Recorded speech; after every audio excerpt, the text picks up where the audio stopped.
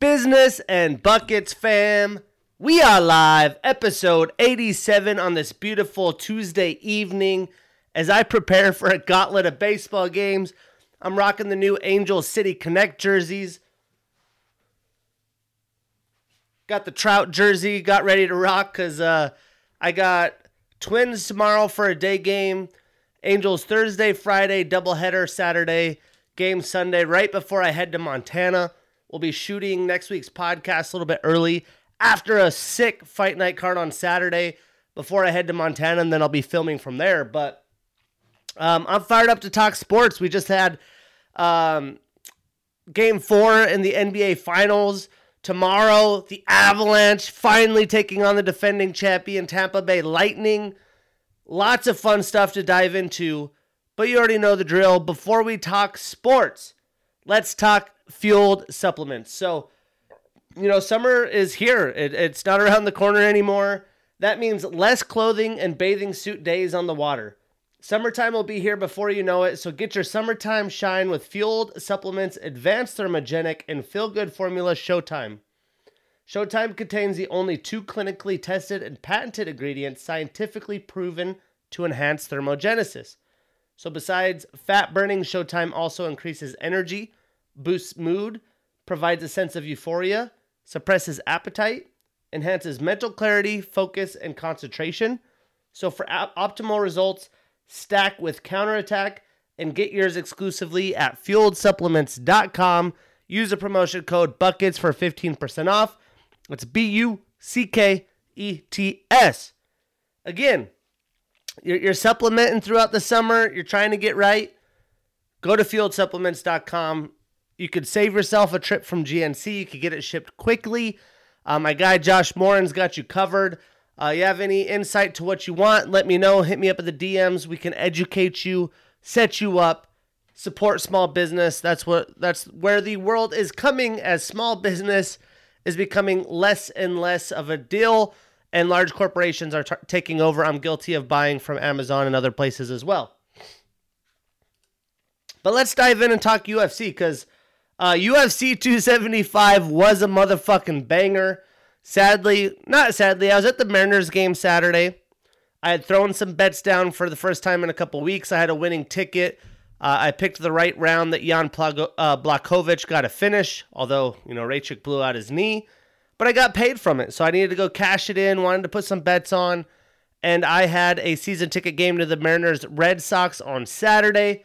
Ended up being an awesome game. The stadium was electric. It was a jam-packed stadium. There was a walk-off by the Mariners, so that's always fun to see. I got to see Rafael Devers go deep. I think JD Martinez went deep. There's hella home runs. So it was a lot of fun. But I was watching majority of the fight card on my phone, which is not ideal. Everyone's probably wondering, what the hell is this guy doing on his phone the whole game? But I couldn't miss Zhang Wei Li versus Joanna rematch. And I wanted to watch some of the main fights, especially the Glover Teixeira fight. Had some stream issues right at the end of it, so I missed the finish. But let's talk about some fights that have been announced. We'll talk about the card. Glover Teixeira would have won. I would have won $3,000 on a $50 parlay. So it definitely hurts that as my stream cut out, I missed what had happened. But what a crazy fight, so we'll get into it. Usman Edwards, finally official. Usman having that, hand recovery. So it is booked for UFC 278 in Salt Lake City. I love seeing the UFC go other places besides Vegas, besides Abu Dhabi. We have a fight night card this Saturday, a non-pay-per-view event outside of the Apex in Austin, Texas. It is a stacked, loaded card. So I just love seeing that we're getting around, we're getting back to pre-pandemic situations. Because fans deserve to be able to, have them come potentially locally. I wasn't going to talk about this, but Bellator, I think 263 or 268, one of their new ones, just got booked for the Emerald Queen Casino here in Tacoma, right south of Seattle, with 2 different title defenses on there. So might be something that I'll have to go check out after I watch 276 in Vegas for my 30th. But we'll see what happens with that situation. I love watching some fights live. I've never seen Bellator before, so that could be intriguing. We also have Takashi Sato taking on Brian Battle. Brian Battle has moved down another weight class. as he was young, had a lot of that baby fat in him. Hadn't gotten to that harsh cardio and conditioning yet. He was a bigger weight, I believe, light heavyweight, and he just kept moving his way down. So he is taking on Sato in the welterweight division. Just booked this afternoon, Andre Fili versus Lando Venata. These will all be great fights. I'm really excited to see what Edwards can do against Usman. Battle the Ultimate Fighter winner, looking great. And then Andre Fili is always fun. Lando Venata is not going to be an easy bout. And this isn't official yet, but according to Ariel Helwani, the UFC is targeting and about to finalize Jose Aldo versus Merab Dvalishvili, something like that, Dvalishvili, for UFC 278. An insane bout that's going to be. We've been wanting to see Jose Aldo. There was rumor of him potentially fighting Aljo for the title, but I assumed it'd be TJ Dillashaw. It seems like that's going to be the move. Elsewhere in the fighting world, Floyd Mayweather officially introduced to the Boxing Hall of Fame. No surprise there. I think that was pretty common sense. But then he ended up this afternoon getting a fight booked against MMA fighter Mikuru Asakura. I believe it's just going to be a boxing bout, but he keeps doing these fun exhibitions, get the fans something to tune into, and probably make some more cheddar. MVP taking on Mike Perry. He got permission, MVP did, Michael Van Page, to get out of his Bellator, not out of his contract, but breach it to take on Mike Perry in a BKFC bout this summer, August 20th. So it'll be interesting to see how he does without the gloves. Because Mike Perry is a crazy son of a bitch. But I'm definitely going to be tuning in for that. But let's talk UFC 275 because some motherfucking action went down. I went 4-2 on my picks this card, so I feel pretty good about it. Could it have been better? Sure. I did pick Joanna. I figured with the 3 rounds there would be an adjustment there. But I'm happy about it. And a fight that we didn't break down that I'll talk about was Jack Della Maddalena continuing his hot streak. I assumed he would win. I didn't know much about the other fighter, so we didn't break that down. But great win by him early on. But let's talk about the card early in the prelims. This was the first bout on my parlay, and it was a little stressful, but the outcome, no surprise to me, as I went 1-0 to start with. Brendan Allen, All-In Allen, with a unanimous decision over Jacob Mamba Malkoun. And man, this was a nail biter the whole way through. Malkoun is going to look to take you down and wrestle you. That's what he does. He's, pretty lopsided, kind of like the old school 10, 15 years ago fighter.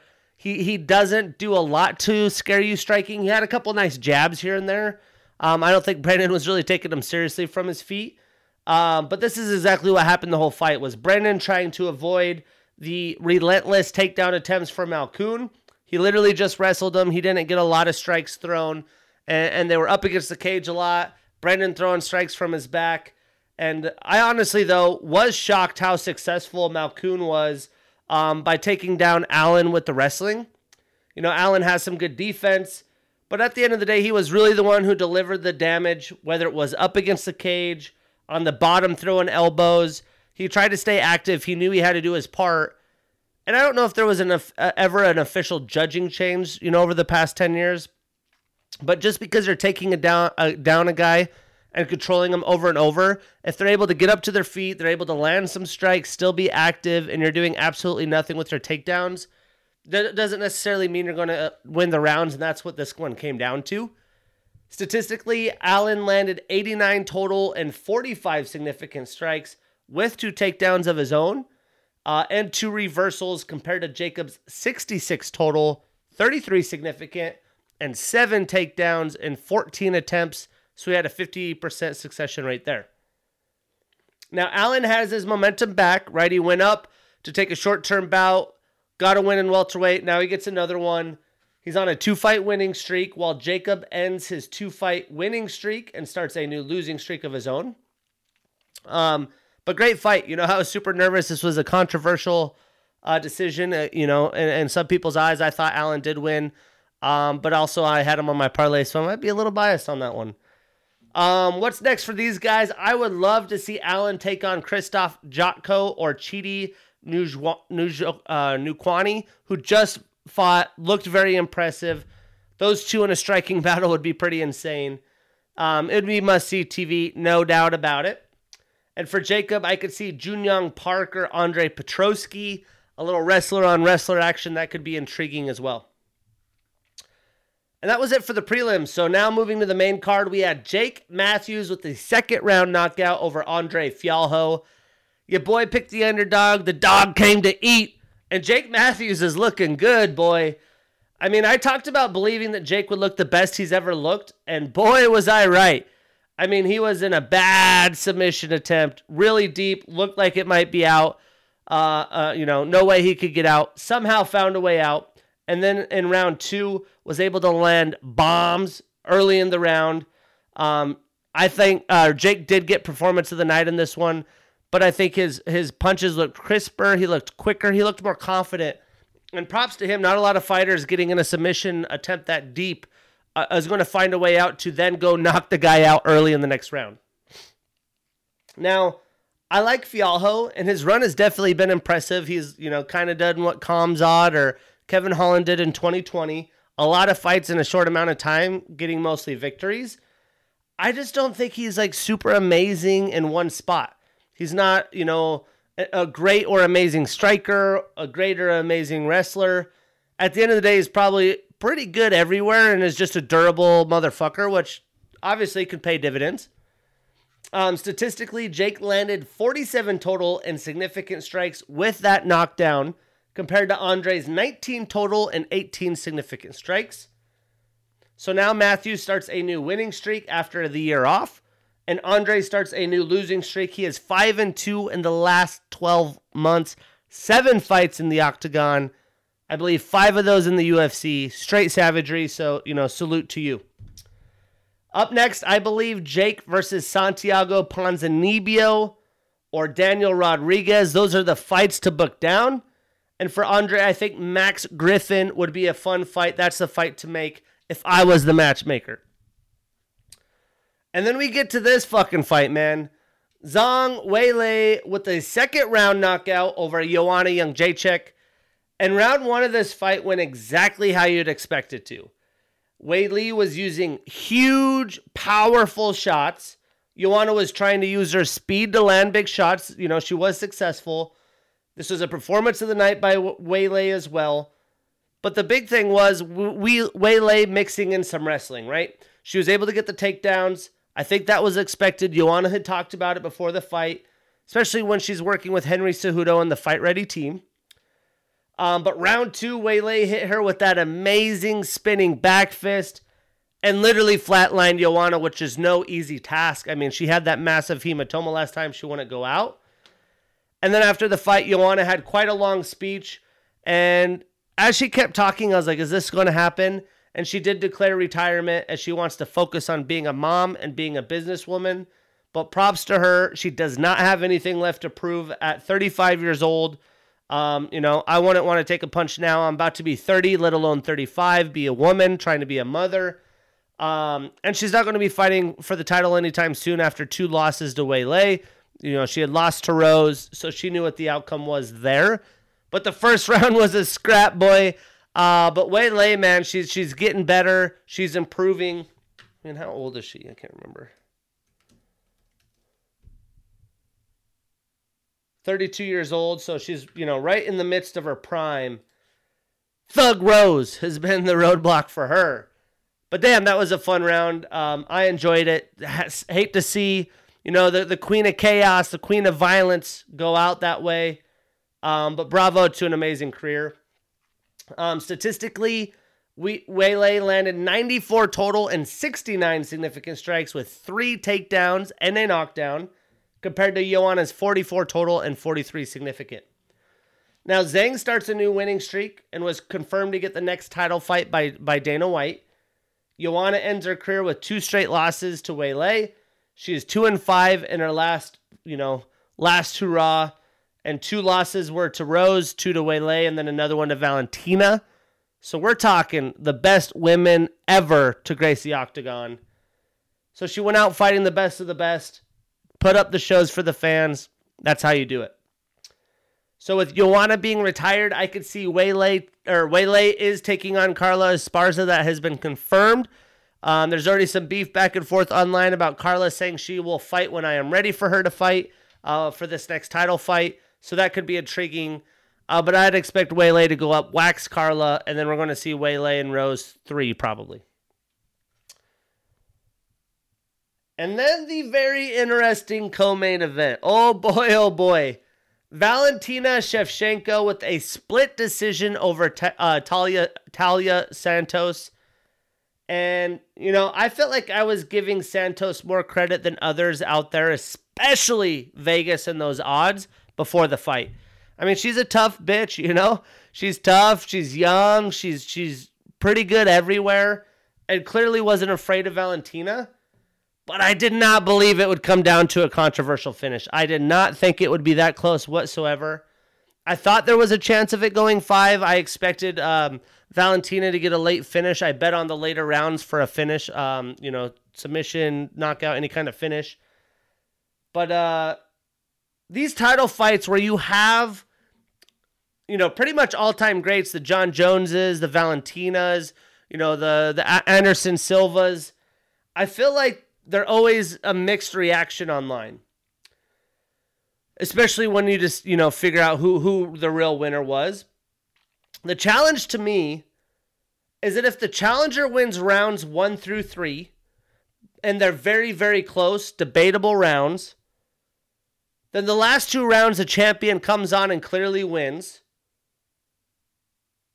I feel like the judges won't let the title go to somebody else and give the challenger the belt. Especially when the champ is as dominant as Valentina. Is that the way the judging is supposed to work? I don't think so by the textbook. Someone wins 3 rounds, they won the 3 of 5, they're going to win the fight.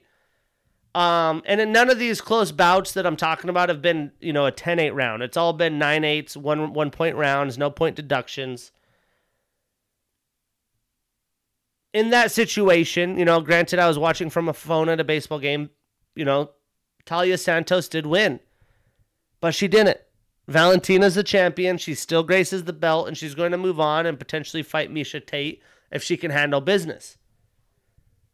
Am I mad that that's the situation? Not at all, right? Like they say, you want to beat the champ. If you want to be the champ, you got to beat the champ. Why have all-time great miss on a super, super close fight where they've come on strong at the end, give up the belt? Maybe that's Dana White and the UFC. Hey, we got these big-time guys. Make sure that they actually lose if we're going to give them the bout.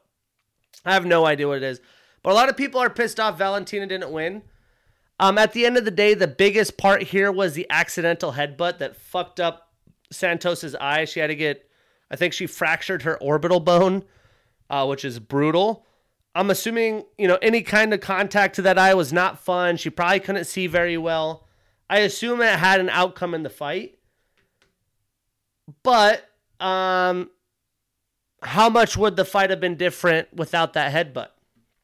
I would say quite a bit. It would have been intriguing to see what would happen. But we're also talking about Valentina fucking Shevchenko, and she still showed out. So I feel like Valentina is getting no love. She's still fighting. She's on her whatever amount of title defenses in a row. And she showed that she could dig deep. She has heart. She hasn't been tested like that in a while. She hasn't been wrestled like that in a long time. And she showed she could handle. And even after the fight, she talked about a potential foot injury that she had. So, she might not have been 100%. She said that's why she wasn't as bouncy and active and obviously wasn't throwing as many leg kicks. She said she tried to throw a couple that really messed up her foot even more, so wasn't able to do that. So I'm not super upset about it. I'm sure we'll see Santos again in the future. There's not a ton of big dogs in that weight class. But when we look at the stats, Valentina landed 234 total, 77 of those significant, with 3 takedowns of her own and a submission attempt. Santos had 128 total, 55 significant, with 3 takedowns, 3 submission attempts, and 2 reversals. So I think the stats right? Valentina landed a lot more. She landed more significant, same amount of takedowns. Obviously, Santos had a ton of control time. She had more submission attempts and reversals. But it's pretty damn close, right? At the end of the day, I don't mind you got to beat the champ to be the champ. I really don't. Now, Valentina, she is on her 8th title defense after this victory. Santos has her 4-fight winning streak come to an end and now starts a new losing streak. Even though she lost, she moved up 2 spots to number 2. That's how much validity her career has just got. And that's how many more believers Santos has. Because, well, I think she was minus 600, even minus 800 at one point. And I was like, man, I was thinking like maybe minus 240, something of that nature. So, yeah, people got a reality check after this fight. So what's next? Well, Valentina called out Miesha Tate if she beats Lauren Murphy on 276. I'll be there. Your boy's going to see that shit live. That seems like the number one option. If that doesn't happen, I'd expect a rematch. There's not a lot of true, Miesha Tate's the glory fight, right? That's the legacy fight. Two OGs to grace the octagon. So if that's not the case, maybe Nunes, maybe Santos. Those are really the options. Valentina talked about that foot injury. So, very impressive bout by her. For Jennifer, or for Santos, I could see Jennifer Maia. That fight would be a ton of fun. 2 girls that could bring the fight anywhere. Either way, it'll be interesting to see what happens. And I think the Miesha Tate fight outcome will be the first big tell. And then the fucking fight of the night, man. Potentially fight of the year. Yuri Prochazka with a 5th round submission over Glover Teixeira. And it still hurts me a little bit inside to say that. I was 30 seconds away from fucking $3,000. That is if the decision went to Glover, and everyone seems to think it would have. But this fight was better than I expected. I expected a great fight. These 2 guys are great fighters, little bit different styles. But this was clearly deserved of the fight of the night and potentially fight of the year. We see these fights, everyone's like, oh, best fight of all time, fight of the year. I don't even remember what the fuck happened in January. I'd actually have to factually go back and check if this is the best fight of the year. But either way, this is one I won't forget. A lot of people have been critical of both fighters in this fight because, well, for me, Yuri's already not from America. I don't know how many hours and time differences he had from where he's been living. But going to Singapore, fighting at odd times, the travel schedule, all those things, I felt like added up to this fight. They're fighting early in the morning because Glover wasn't at his peak and neither was Yuri. Both fighters were a little bit sloppy. But what you expected to happen happened, right? Both guys had their moments. Yuri had his big shots, right? He could have put Glover out. He couldn't. Glover had multiple insanely deep submission attempts. I had picked Glover to finish rounds 4 and 5. And some of those submission attempts, that head and arm that he had, I was like, holy shit, add another 500. About to hit this parlay. I'm at the baseball game. I'm like, about to fucking turn up tonight. And Yuri got out of it. A non-jiu-jitsu guy who's not that level of a grappler got out of it. Granted, Glover's, 43? We're pushing this many rounds. He said he had a bad weight cut after. I just assume both guys were completely gassed and they were digging deep, way past the empty gas tank. And clearly, I think that's what happened in round 5 when Glover's not thinking, right? He gives up his neck, doesn't fight the hands, literally sinks in a rear naked without any hooks, without anything. And, taps out, Granted, a lot of people are like, oh, I would have tapped out, 30 seconds left. Try to have a choke that deep where you're not fighting it and giving yourself space. You're going to last, I think they say 10 seconds before you go out. I think different size and the weight of each man, because you need more oxygen in your body, is different. So he was going to go out. But, oh, man, it's just a fucking crazy outcome. I mean, I just feel like we've seen Yuri be more crisp. And what the fucking... How many flying knee attempts, just sloppy knee attempts up the middle did he try, right? But I do love Yuri, how he has his crazy bobbing and where he'll go one angle, but he's throwing them off. He's throwing off those angles. And, your typical boxer striker coming in at these certain angles, you could train for that. Not a lot of guys are coming here and then having those angles. So it was cool to see just completely different fighting styles. The biggest surprise to me was Yuri at the start of the fight had that pressure coming forward on Glover, where I thought Glover was going to have that pressure coming forward on Yuri. But yeah, I believe Glover was winning the fight. I think he was on his way to win that fight. Crazy that you submit Glover Teixeira to win the title with no hooks in or anything like that. I'm still shocked. I can't believe that shit happened. Glover was relentless with his wrestling. He tried to get those takedown attempts. His jiu-jitsu looked good. He had smooth transitions. The biggest thing for me was how Yuri was able to just willpower his way out of some of those submissions, but find a way, right? Find a way. That one where he just was able to roll out of that. How the fuck do you roll out of that? I mean, he kept Thiago Santos smothered. He kept Blachowicz smothered. He kept Anthony Smith smothered, and Yuri somehow finds a way. It's just you can't draw this shit up. But the biggest flaw, the flaw that I really think lost him the fight, was the guillotine attempt when he had Yuri rocked to the cage. And Yuri's kind of different. When he gets rocked, he kind of leans forward and puts his head down. And you'd think as a fighter, okay, let me back up and pop those heads. But he kind of like weaves onto the cage. And I think Glover's like, oh, you're going to give me your head? Let me fucking get it. But they're sweaty as shit, right? He slides off, and then Yuri's on top. I think that was the one where I was like, fuck, I might lose this now. Because I thought I was cashing. I was ready to go to Tacoma, cash that bitch in, and party like a rock star. Ah, damn, that would have been nice before Vegas. Little extra free money to play on the house with. Good thing we got another fight night card. I'll be driving back there Saturday, try to win me some muns. But statistically, Glover landed 159 total and 111 significant strikes with 5 takedowns, although 17 attempts. He had a submission attempt and 2 reversals as well, compared to Yuri's 157 total, 120 significant strikes with a submission attempt and 4 reversals. So strike-wise, pretty fucking close. Now, Glover starts a new losing streak. He moves to the number 1 contender spot in the light heavyweight division, while Yuri extends his winning streak to 13, and he has the title only being 3-0 in the UFC. 3 fights in the UFC, coming from Rizin all the way to UFC Gold. I mean, you can't draw that shit up. You can't make that shit up. So what's next for these motherfuckers?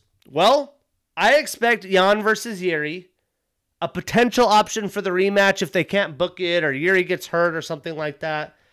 If no rematch, I could see Glover then take on the winner of Anthony Smith versus Magomed Ankalaev, which I was watching the MMA Hour, and Anthony Smith was hinting that might be a title eliminator. But you got to put Glover in that mix somewhere. Anthony wins. Do you put him against Glover again? Probably not. But I don't expect Raychik to be healthy in time, so you can't do Glover Raychik unless he could somehow fucking, hyperbolic chamber, get that knee situated, and then fight soon. Because I'm sure Yuri or Glover is going to be fighting at least by quarter 1 next year. Is Raychik going to be ready for the big title? You lose to Glover after blowing out your knee to Jan. That's going to be a tough way back in your prime. So, I'm going to just say Yuri, Jan, Glover, winner of Smith Ankalaev. If Ankalaev wins, most likely.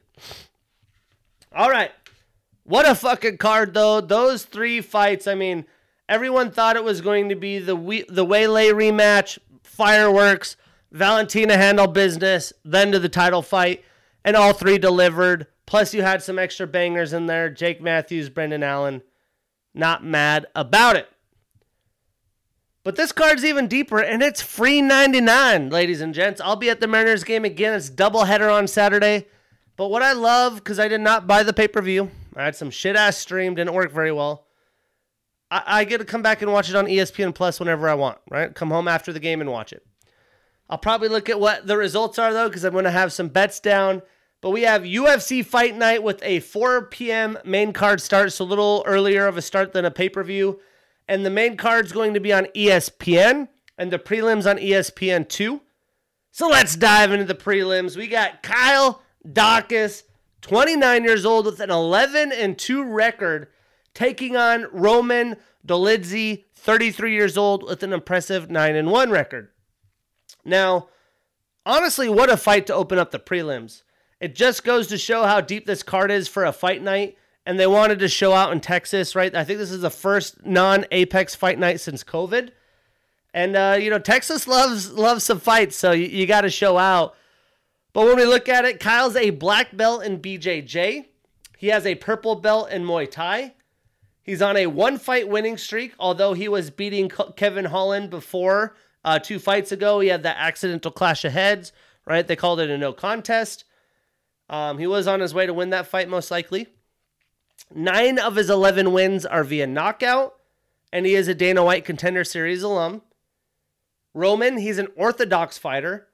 He trains out of Extreme Couture MMA. He's on a 1-fight winning streak and was 1-1 last year in 2021. 4 of his 9 wins are via knockout, and he's highly trained in Sambo and BJJ as well. This is an interesting fight. It's guys who've been champions in other promotions. Kyle was the champion of Cage Fury. Roman was the champion of World Warriors. I do like Kyle, though, even though both are good grapplers. I think he's got a little bit more slicker moves. But I've seen him fight a little bit more, too, so that could be biasy. But I'm going to take Kyle. He's a Vegas favorite. I'm putting that sucker on my parlay. We getting that dirty 30 money, marking that ish down, and we getting this bread. Damn, I just love these City Connect unis, man. I'm going to be in Seattle swagging, you know what I mean?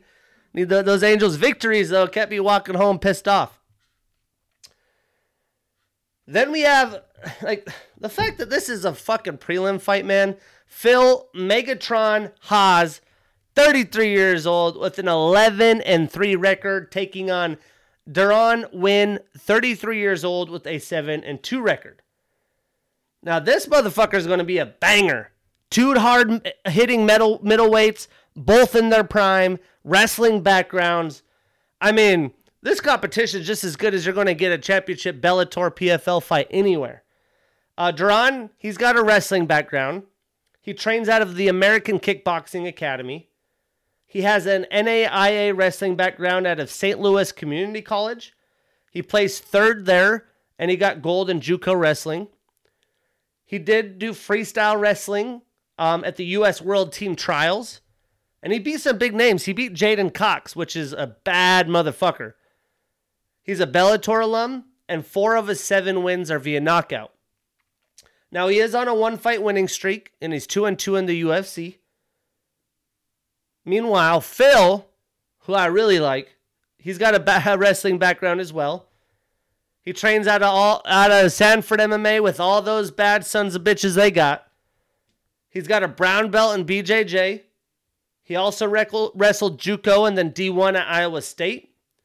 He's an Ultimate Fighter, World Series of Fighting, Bellator, and Dana White Contender Series alum.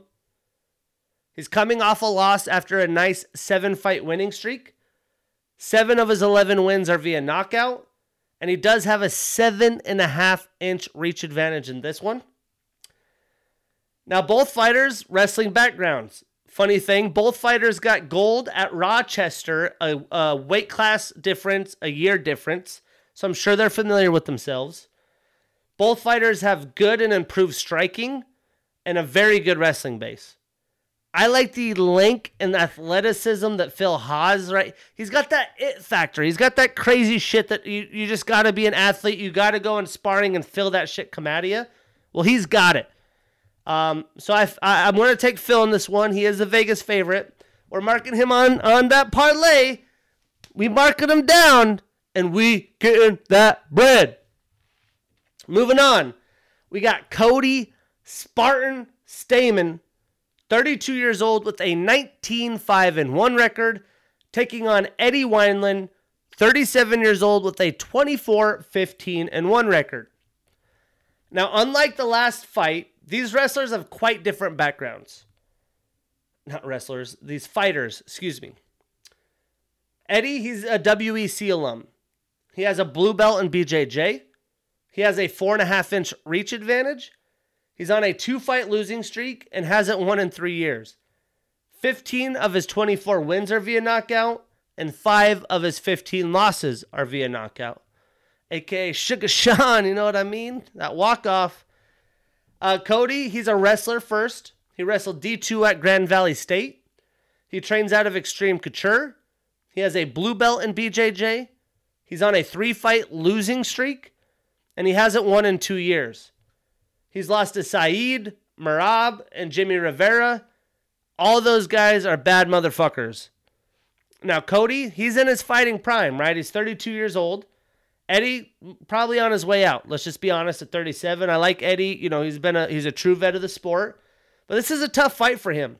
I believe Cody's going to take Eddie down, grind him out, tire him out, find a way to victory, get in some strikes, maybe even get a little finish here.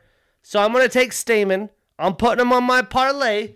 We marking that ish down, and we getting that house money. We going to Vegas. Still in the motherfucking... Are we still in... Yeah, we're still in the prelims.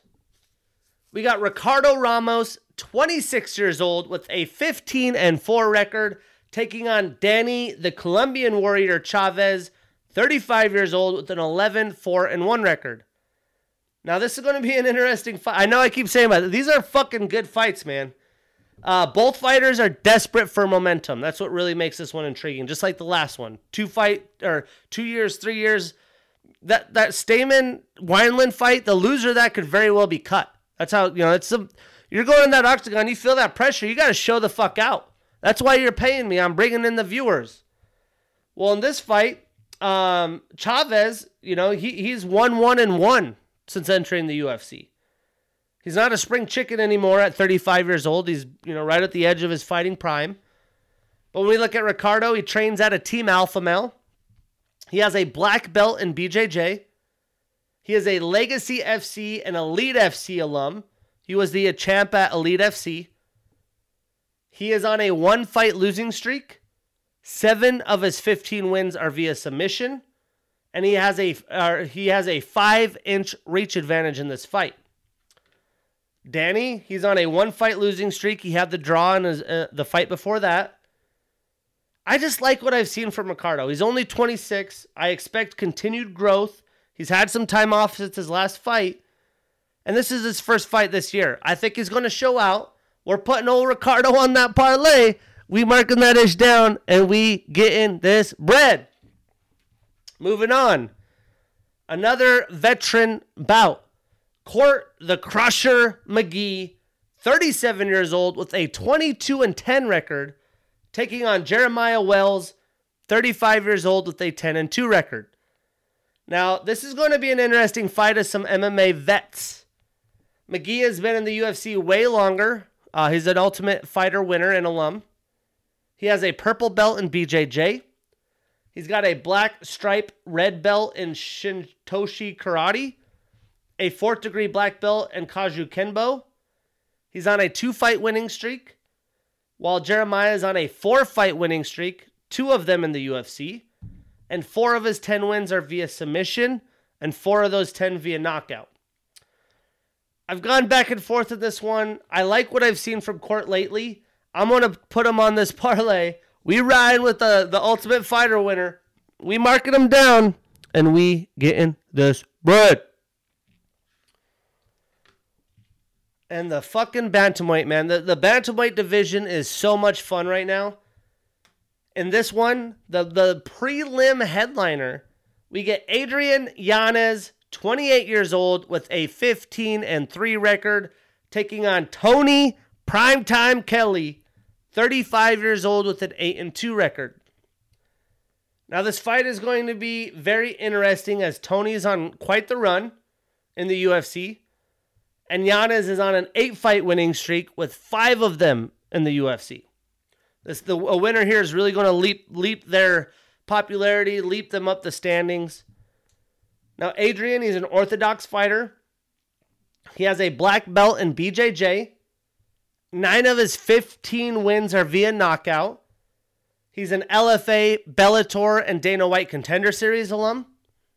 While Tony, he trains out of Team Alpha Male. He's on a 2-fight winning streak and is 2-1 in the UFC. 3 of his 8 wins are via submission and knockout. So 3 via submission, 3 via knockout. And this is going to be a hell of a headliner for the prelims right before the main card. I believe there isn't a lot that happens on the ground in this fight. I think it's going to be a pure boxing striking match. And if that's the case, I like Yanez in this fight. I've gone back and forth, but he's a younger fighter. He's not even in his prime. He gets better and better each fight. And I think from what we've seen from Tony, it's impressive, but I don't know if he's really getting that much better. For that purpose, we're riding with Yanez. We putting him on that parlay, and we getting this bread. And that's all the prelims. Now we'll kick off the main card.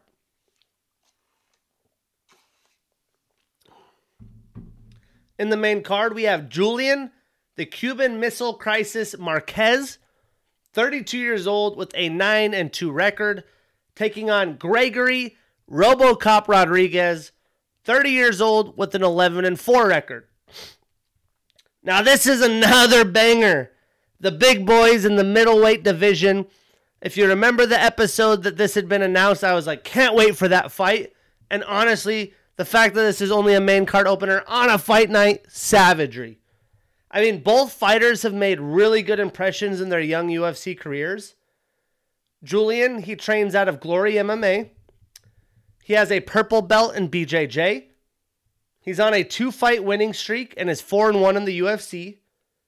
6 of his 9 wins are via knockout. He's a Dana White Contender Series alum. He is a Bellator LFA and LFA alum as well. While Gregory, he's a black belt in BJJ.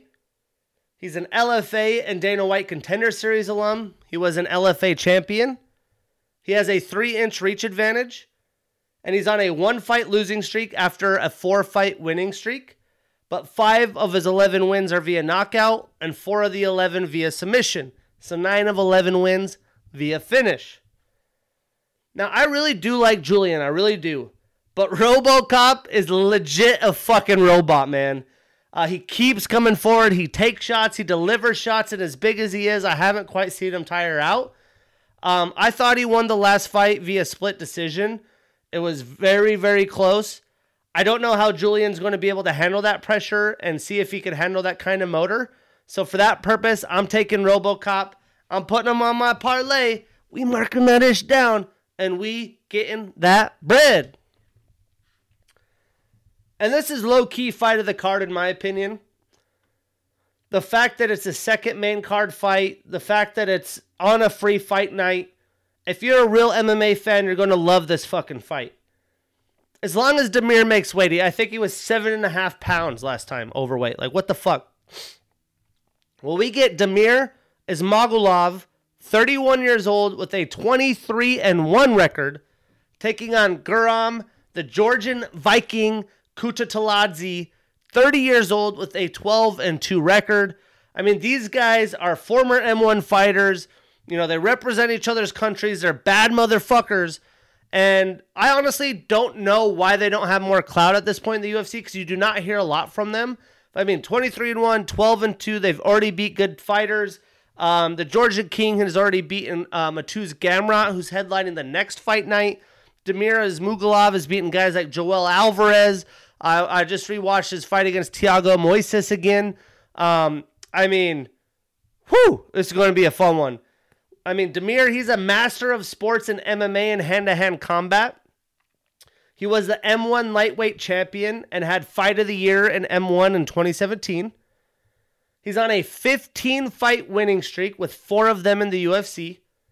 He's only fought once in the UFC in 2021, and this is his first fight in 2022. He was supposed to fight in October of last year, but again, he missed weight by 7.5 pounds. Clearly, he's like, I'm not going to make this weight. Hopefully, this guy will still fight. 9 of his 20 wins are via knockout. Now, Guram, he hasn't fought since October of 2020 when he beat Matuz Gamrot in his first UFC bout. He's on a 9-fight winning streak. 7 of his 12 wins are via knockout. And this just all adds up to one thing, a great fucking fight. I mean, this is probably some of the more intriguing fighters in the division.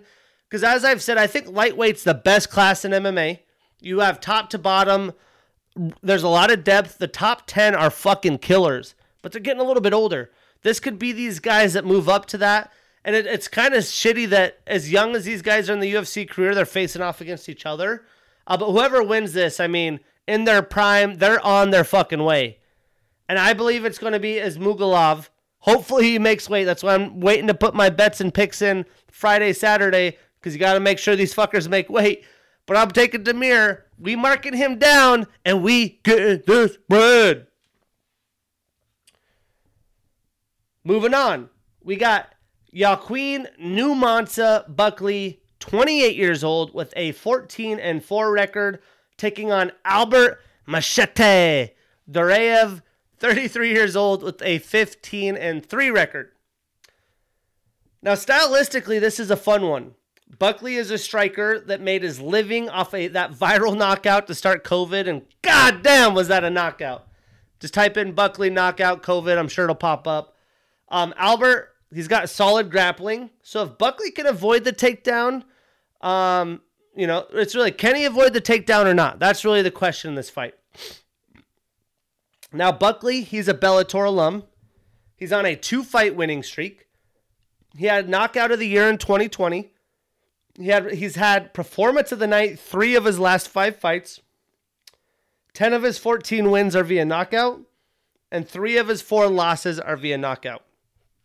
He puts it all on the line. Now, Albert, he's on a 10-fight winning streak. He is a Dana White Contender Series alum and M1 alum. He's 2-0 in the UFC. 9 of his 15 wins are via submission, and 3 of his 3 losses are via knockout. AKA Buckley, we'll see. This one is another tight one. If I could avoid this from the parlay, I will. I like how Buckley has improved his game since being in the UFC, but he's still young. We'll see if he could keep this one standing or not. But I'll take Albert Machete Duraev as my pick, but probably not putting this in a parlay. And then we have Tim the Dirty Bird Means, 38 years old, with a 32-12-1 record. Damn, that's a lot of fights. Taking on Kevin Trailblazer Holland, who's 29 years old with a 22-7 record. Now, in the welterweight division, this is intriguing because Tim's got a lot of experience. Kevin's kind of been all over the place. He's really been in the headlines a lot for like beating up these robberies and like saving people and shit. So, sometimes I wonder like how locked in he is. Those are great things. I don't think that's a bad thing, but he just seems like he's a wild child. You know what I mean? And Tim's just a real OG. He's crisp. He's going to deliver, and although he's 38, he's still got some fight in him. Tim is a Legacy FC and King of the Cage alum. He was a champion at King of the Cage. He's on a 3-fight winning streak at 38 years old, and 19 of his 32 wins are via knockout. Kevin, he has a 2nd-degree black belt in Kung Fu, a black belt in BJJ. He is a King of the Cage, Bellator, LFA, and Dana White Contender Series alum. He's tied for most wins in a calendar year with 5. He was the 2020 Male Fighter of the Year. 13 of his 22 wins are via knockout. He is on a 1-fight winning streak, and he has a 6-inch reach advantage in this fight. There's some big reach advantages in this card. Now, Tim has fought a lot of fighters. He's been in a lot of situations. But Big Mouth is entering his prime. He needs to get back on track. You can't lose to Tim Means right now. You lose to Tim Means, I don't know where your career is going. This is a huge fight, that reach. I'm going to go with Big Mouth. I'm putting Kevin Holland on that parlay. We marking that ish down, and we getting that bread. Moving on. God, what a card. And this is the co-main. It wasn't supposed to be on this card, but because Donald Cerrone getting sick, like the last pay-per-view, I think, it got moved to Texas. We had already broke it down. We're going to break it down again. But this is a legacy fight of legacy fights. we get Donald Cowboy Cerrone, 39 years old with a 39-16 record, taking on Joe Lauzon, 37 years old with a 28-16 record. It's a classy vet showdown to damn near finish the main card. And Joe hasn't fought of October of 2019, so it's been some time. Now, Cowboy, he's a legend with records for days, right? He trains out of his own BMF ranch. He's got a black belt in BJJ and a black belt in Goto Jutsu. He was a guy that came from WEC. He was the guy in WEC. He's tied for the most wins in UFC history, the third most bouts, the second most finishes, the most post-fight bonus awards, and most knockdowns in UFC history. He had 2009 Fight of the Year. He is definitely, on the latter half of his career. I think he said he wanted 2 more fights. And he is on a 5-fight losing streak with a no contest. He hasn't won since May of 2019. 17 of his 36 wins are via submission, and 8 of his 16 losses are via knockout. Now, Joe is a true UFC vet of his own. He trains out of his own Lauzon MMA.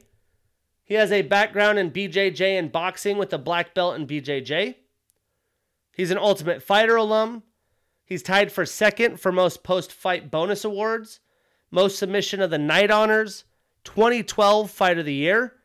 He is on a 1-fight winning streak after a 3-fight losing streak, but hasn't graced the octagon, like we said, since October of 2019.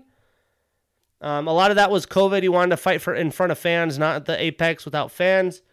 And 17 of his 28 wins are via submission, and 6 of his 15 losses are via knockout. Now, this fight, it's a staple for your legacy. It's a name on your resume. Joe definitely is a wild card after being out for so long.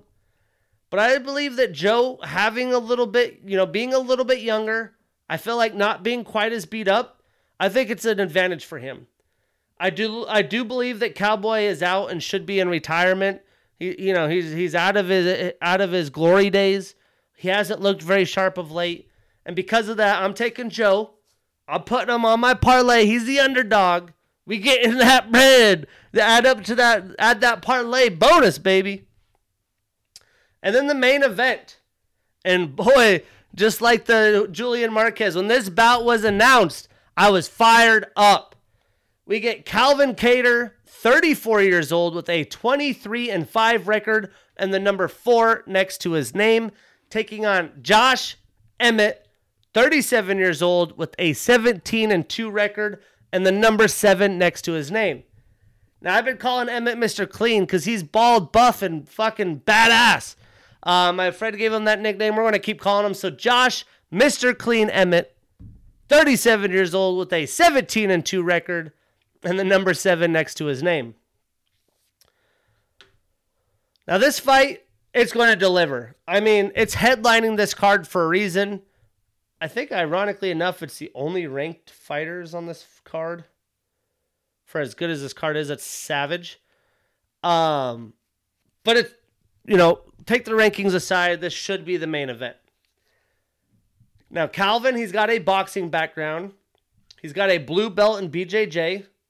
He's on a 1-fight winning streak, and 11 of his 23 wins are via knockout. He is coming off back-to-back Fight of the Nights as well. Josh trains at a Team Alpha Male.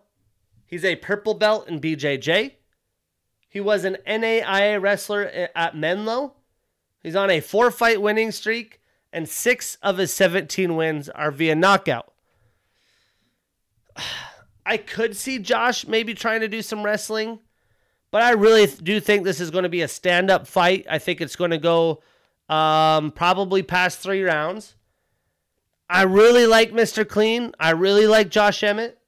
But I believe recovering from all the knee injuries, I mean, I think he shattered his knee, ACL, MCL, PCL, and more. He had complications in recovery, although he's came back and won since then. He's also 37, which is, I think once you're basically at 37, that's like, okay, you're starting to get old in most MMA, especially when you're having crazy injuries like that. You know, Calvin's been fighting the best of the best in this weight class. I think he's still in his fighting prime at 34 years old. But if Emmett wants to win, he's got to have a wrestling heavy attack, in my opinion. We'll see. But I'm confident Kattar's going to get the job done.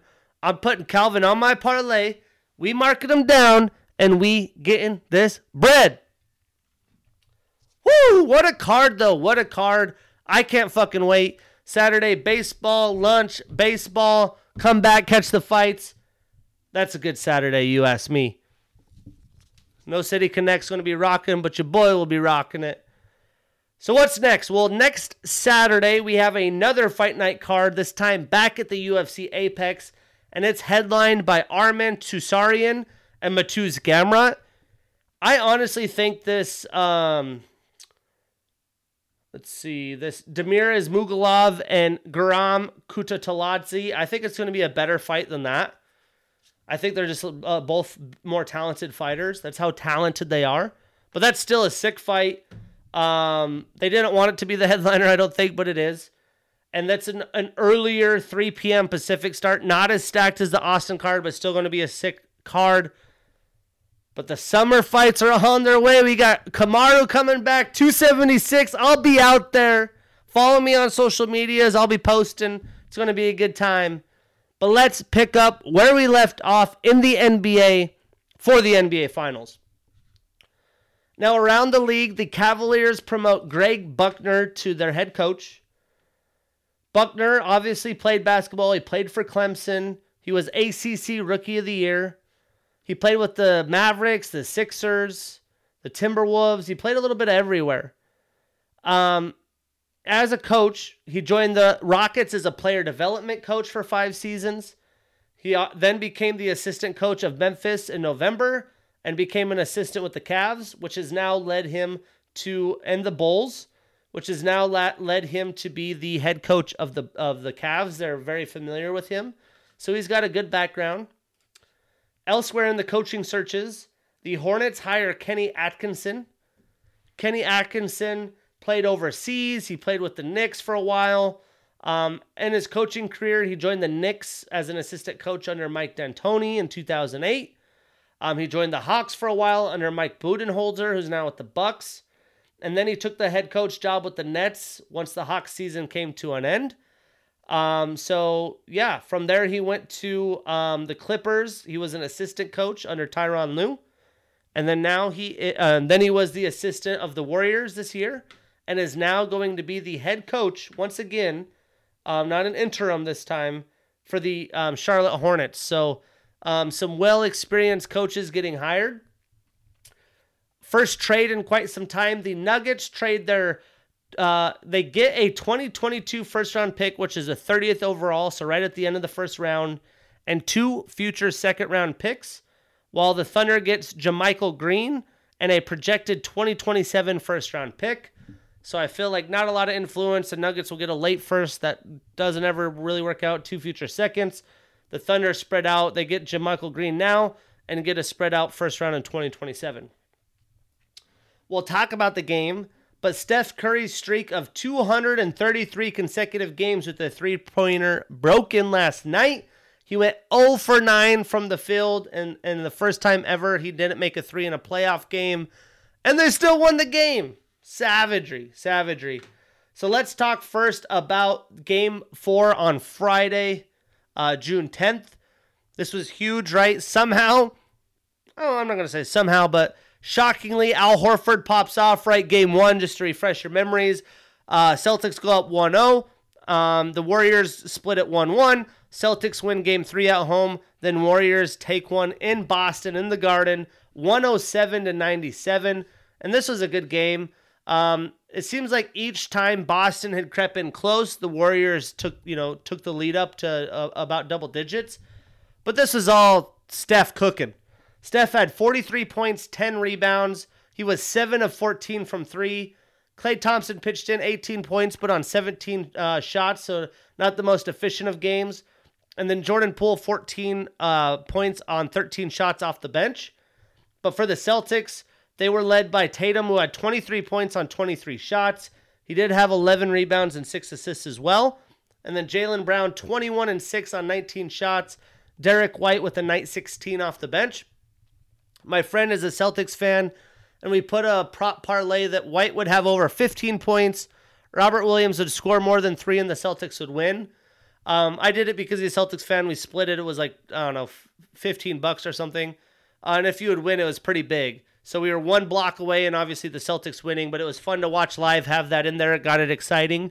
Because I bet a bunch of money just straight up on the Warriors. This was must win. They found a way. But then things get interesting, right? After the weekend, you get the game on Monday, which I don't know why they did it Monday. Maybe they just need those days of rest, I guess. But it was another doozy. I mean, the Warriors were up quite a bit for a while. The Celtics made a run, retook the lead, and you're like, oh shit. This is getting interesting. That the Celtics find a way to win this game. Can the Warriors win 2? And then the next game in Boston, that's going to be hard to do. It's going to be hard for the Celtics to win now that they've lost 2 in a row as well. But the Warriors found a way to finish. How they found a way, it really was the turnovers on the Celtics, in my opinion. Because you look at the box score, if you would tell me that Steph Curry would be 0 of 9 from 3, Wiggins 0 of 6 from 3, and the team 22%, 9 of 40 from 3, there's no way for a team that lives by the 3 ball so much. But Wiggins did it without the 3 ball. He had 26 points, 13 rebounds on 23 shots, even though he was 0 for 6. Klay Thompson did have 21 points on 14 shots. He was 5 of 11 from 3. He's starting to warm up a little bit. But, Steph only had 16 on 22 shots. Tough day. He did have 8 assists. But Gary Payton with 15 off the bench and Jordan Poole with another 14. That really was a difference maker. For the Celtics, Tatum led the way with 27 points on 20 shots. He had 10 rebounds. Marcus Smart had 20 points. And a tough game for Jaylen. 0 of 5 from 3, 18 and 9 on 18 shots. And really no bench help. Derek White, 0 of 4, 1 point. It's crazy that he got plus 15 that one game. But yeah, I mean, I would assume the Warriors to win it all now. I had picked them to win it, even though my gut was telling me the Celtics right out the gate. I'm glad I didn't pick them for the podcast's sake.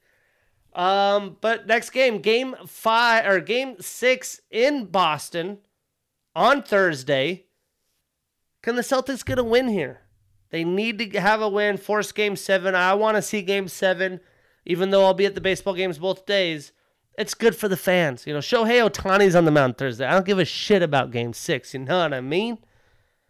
But anyways, it'll be good. It's the anarchy that sports provides.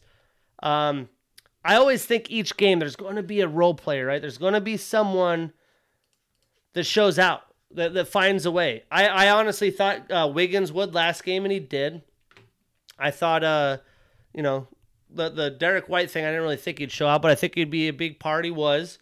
So I'm going to go and say the next game for the Celtics, it's going to be Grant Williams. He had 16 minutes this game at 3 and 3. I think he shoots the ball a little bit more off the bench. I wouldn't be surprised if Peyton Pritchard looked a little bit better, got some more minutes. What a coaching job by Steve Kerr in this game, though. They went through some different lineups.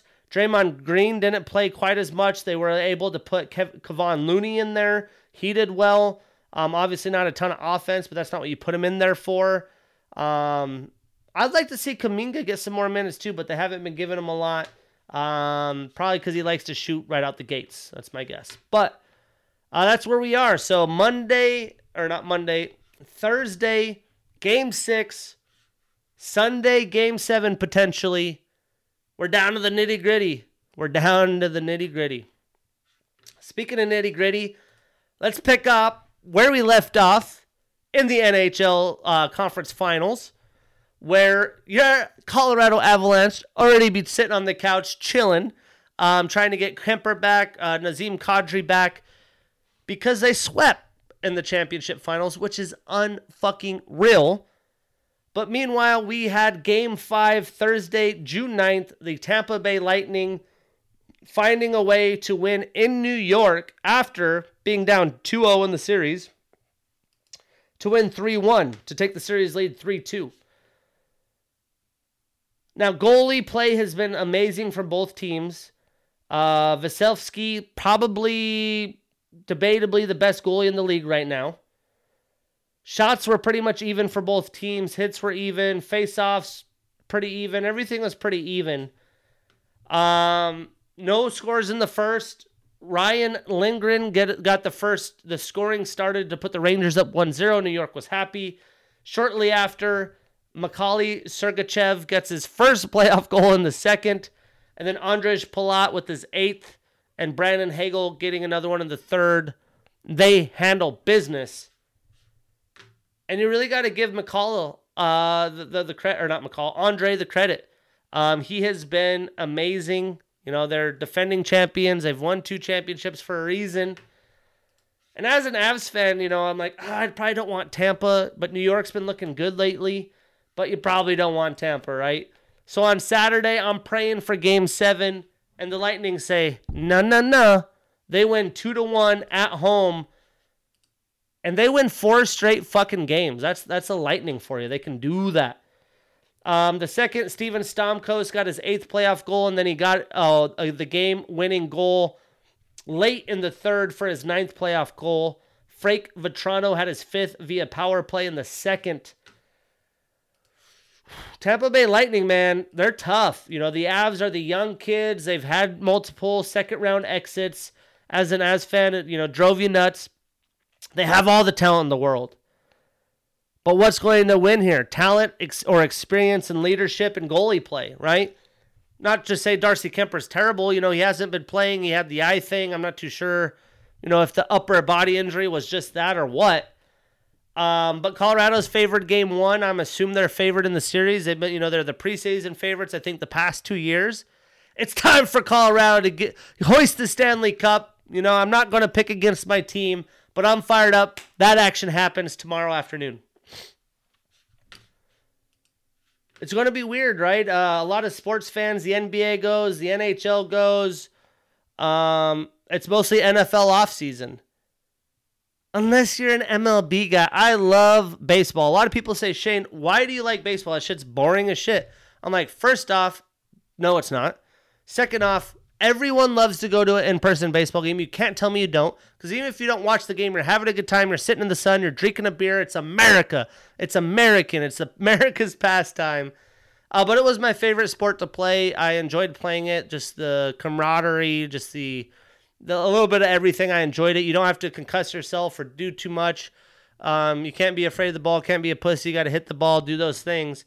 But I enjoyed playing it. And as an adult, it's very chess-like. I mean, I know a lot of sports are, but like the statistics and the things that go behind the sport in baseball to me is just different. And although, yeah, it could probably change a little bit. You know, it is a little slow sometimes. It's something that you could multitask while watching on TV. But I fucking love it. So in the MLB, some bad injury news breaking the past few days. Steven Strasburg back to the IL after just getting off. That's never good to hear this late in his career. Liam Hendriks, the stud all-star closer for the White Sox, heads to the IL. Their injuries just keep racking up this year. Hyunjin Ryu out for the season for the Toronto Blue Jays. He's getting some surgery done on his UCL. And at, you know, age 35, not everyone's Verlander that could come back from, you know, I don't know if it's Tommy John or what he's getting done, but could come and pitch in elite level. But, you know, I picked the Blue Jays preseason to win it all. And a lot of it had like, okay, you now have Kevin Gausman. You have Ryu. You know, they lost Robbie Ray. They swapped him with Gausman. You have the youthful offense. But their pitching is a little bit more of a concern. But no one thought Alex Manoah was going to be a Cy Young candidate this far in the season. So maybe they'll be okay. But if you had a high-performing Ryu, that rotation would have been nasty. So tough break for the Blue Jays. Your one and only first baseman for your Los Angeles Angels of Anaheim, Jared Walsh, hits for the cycle, man. I was at the Mariners game Saturday. I was loving it. There was a Mets fan sitting in front of me. It was Mets, Angels. The Angels, it's like all the frustration from the 14-game losses. They're just hitting dingers. Trout gets a home run. Ohtani gets a home run. Jared Walsh hits for the cycles. I was loving it. But bravo to Jared Walsh. He's the first Angel to do that since Shohei Ohtani, I believe, in 2019. More injury news this time for the defending champion and hottest team in baseball, the Atlanta Braves. Ozzy Albies fractures his foot. I believe that was yesterday, and confirmation out today. So, yeah, I don't know if he's going to be able to return this year or not, but that's brutal news. Hopefully not as brutal for these teams. Nathan Eovaldi on the 15-day IL for lower back inflammation for the Red Sox. And for the probably the best team in baseball right now, Walker Buehler for the Dodgers won't throw for 6 to 8 weeks due to the flexor strain. So won't be throwing, let alone playing anytime soon.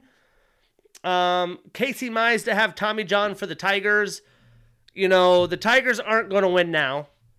Kind of the same way I felt with the Angels when they weren't in win now mode. It's like, okay, well, they're not in win now mode, but a guy that throws that hard, you almost have to get Tommy John. So just get it out of the way, get him better, get him prepared, get that elbow malfactured or whatever happens with Tommy John. I feel like Tommy John is like ACL for football players. You almost have to have it. Now the way it's reconstructed, it's even better. So it sucks, you know, if you're a Tigers fan, but probably a good thing.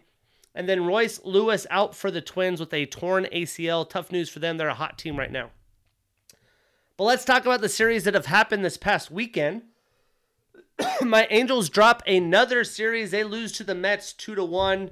Although Saturday was a lot of fun. It sucks to lose another series as we were high and mighty. And then that losing streak really brought us back to typical Angel baseball.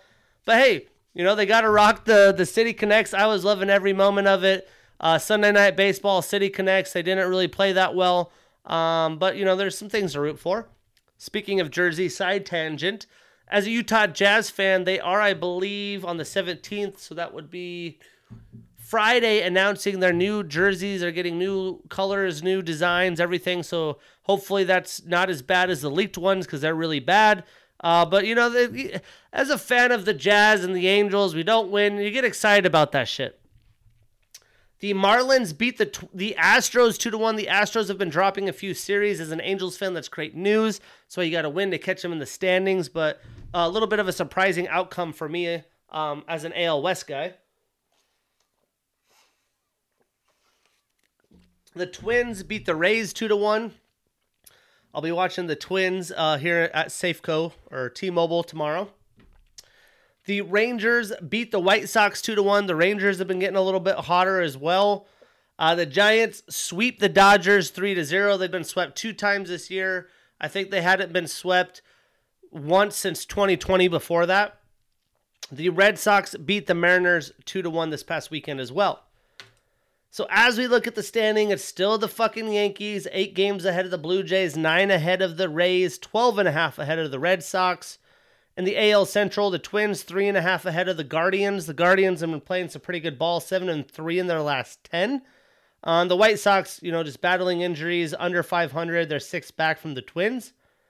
In the AL West, the Astros 7.5 ahead of, would never guess it, the Texas Rangers, who are a game ahead of the Angels, and the Angels are a game and a half ahead of the Mariners. Big series for Angels Mariners this weekend. In the AL East, it is the Mets 5 games ahead of the Braves. The Braves are on like 14-game winning streak. They're 10-0 in their last 10. And the Mets are 8.5 ahead of the Phillies, who've been hot of late, 9-1 in their last 10 as well. Those teams are starting to get back on track as the weather warms up. In the NL Central, the Cardinals are a game and a half ahead of the Brewers. The Cardinals, a newer team ahead of that division, ahead of the Brewers. And then the NL West, the Dodgers tied with the Padres, which is phenomenal, with no Tatis, and Tatis isn't expected to be back anytime soon. I saw a report he's not going to be back as soon as they had hoped for. And then they are 3 games ahead of the Giants, so quite a race. What a fun race that's going to be to track down. What sets us up for some series this weekend, we get, let's see, Yankees, Blue Jays. That's going to be a fun AL East matchup in Toronto. The Marlins traveling to New York City Field to face the Mets. The NL Central leading Cardinals taking on the Red Sox, who have been solid of late. The White Sox playing the Astros in a fun AL battle. That'll be one of the Friday night Apple TV specials. The Angels Mariners, I'll be to all 5 games in 4 days. Thursday, Friday, Saturday, Sunday. Yep, 5 games in 4 days. Savagery. And then the Guardians taking on the Dodgers. See if the Guardians could play to the level of the Dodgers. That is also on Apple TV. Other than that, Hunter Renfroe, I missed this one. He gets a 2-year, $32 million contract extension for the Raiders. Jason Garrett replacing Drew Brees on NBC. Drew Brees said he'd rather spend time with his family. You know, it was too much work of a commitment to work with NBC. It will be interesting to see Jason Garrett part of that crew. Carissa Thompson doing Amazon pregame coverage. She's usually on Fox Sports. And then the Chiefs re-signed Jerick McKinnon to a 1-year deal for running back depth. Elsewhere in sports, BYU, Houston, Cincy, and UCF joining the Big 12. All this conference ship jumping is getting out of control. But the Big 12 needing to lure in some names. Those are good names that aren't in a Power 5. The LIV Golf League competing against the PGA, signing some big names. Dustin Johnson, Phil Mickelson, guaranteed money just to play golf. It's a Saudi Arabian-backed league. It'll be interesting to see how that handles, if it lasts and could compete against the PGA. And then USA Soccer tonight against El Salvador, their last friendly, I believe, before the World Cup. Got a little USA, that is a baseball jersey, but jersey coming in so I could rock that come World Cup time, because we'll all be cheering to some American goals. Speaking of goals, though, we out here, ladies and gents, a year and a half in, episode 87. I'm so hyped to go to some baseball. I'm hyped for that fight night card, and I'm hyped for the MMA-only podcast to get going. I got to get my shit together. But other than that, don't forget, check out Fueled Supplements. Go to the website, buy some supplements, help support small local business. That's what matters. Quit going to GNC, quit going to Amazon, Costco, wherever you go. But we'll chat next week. Peace.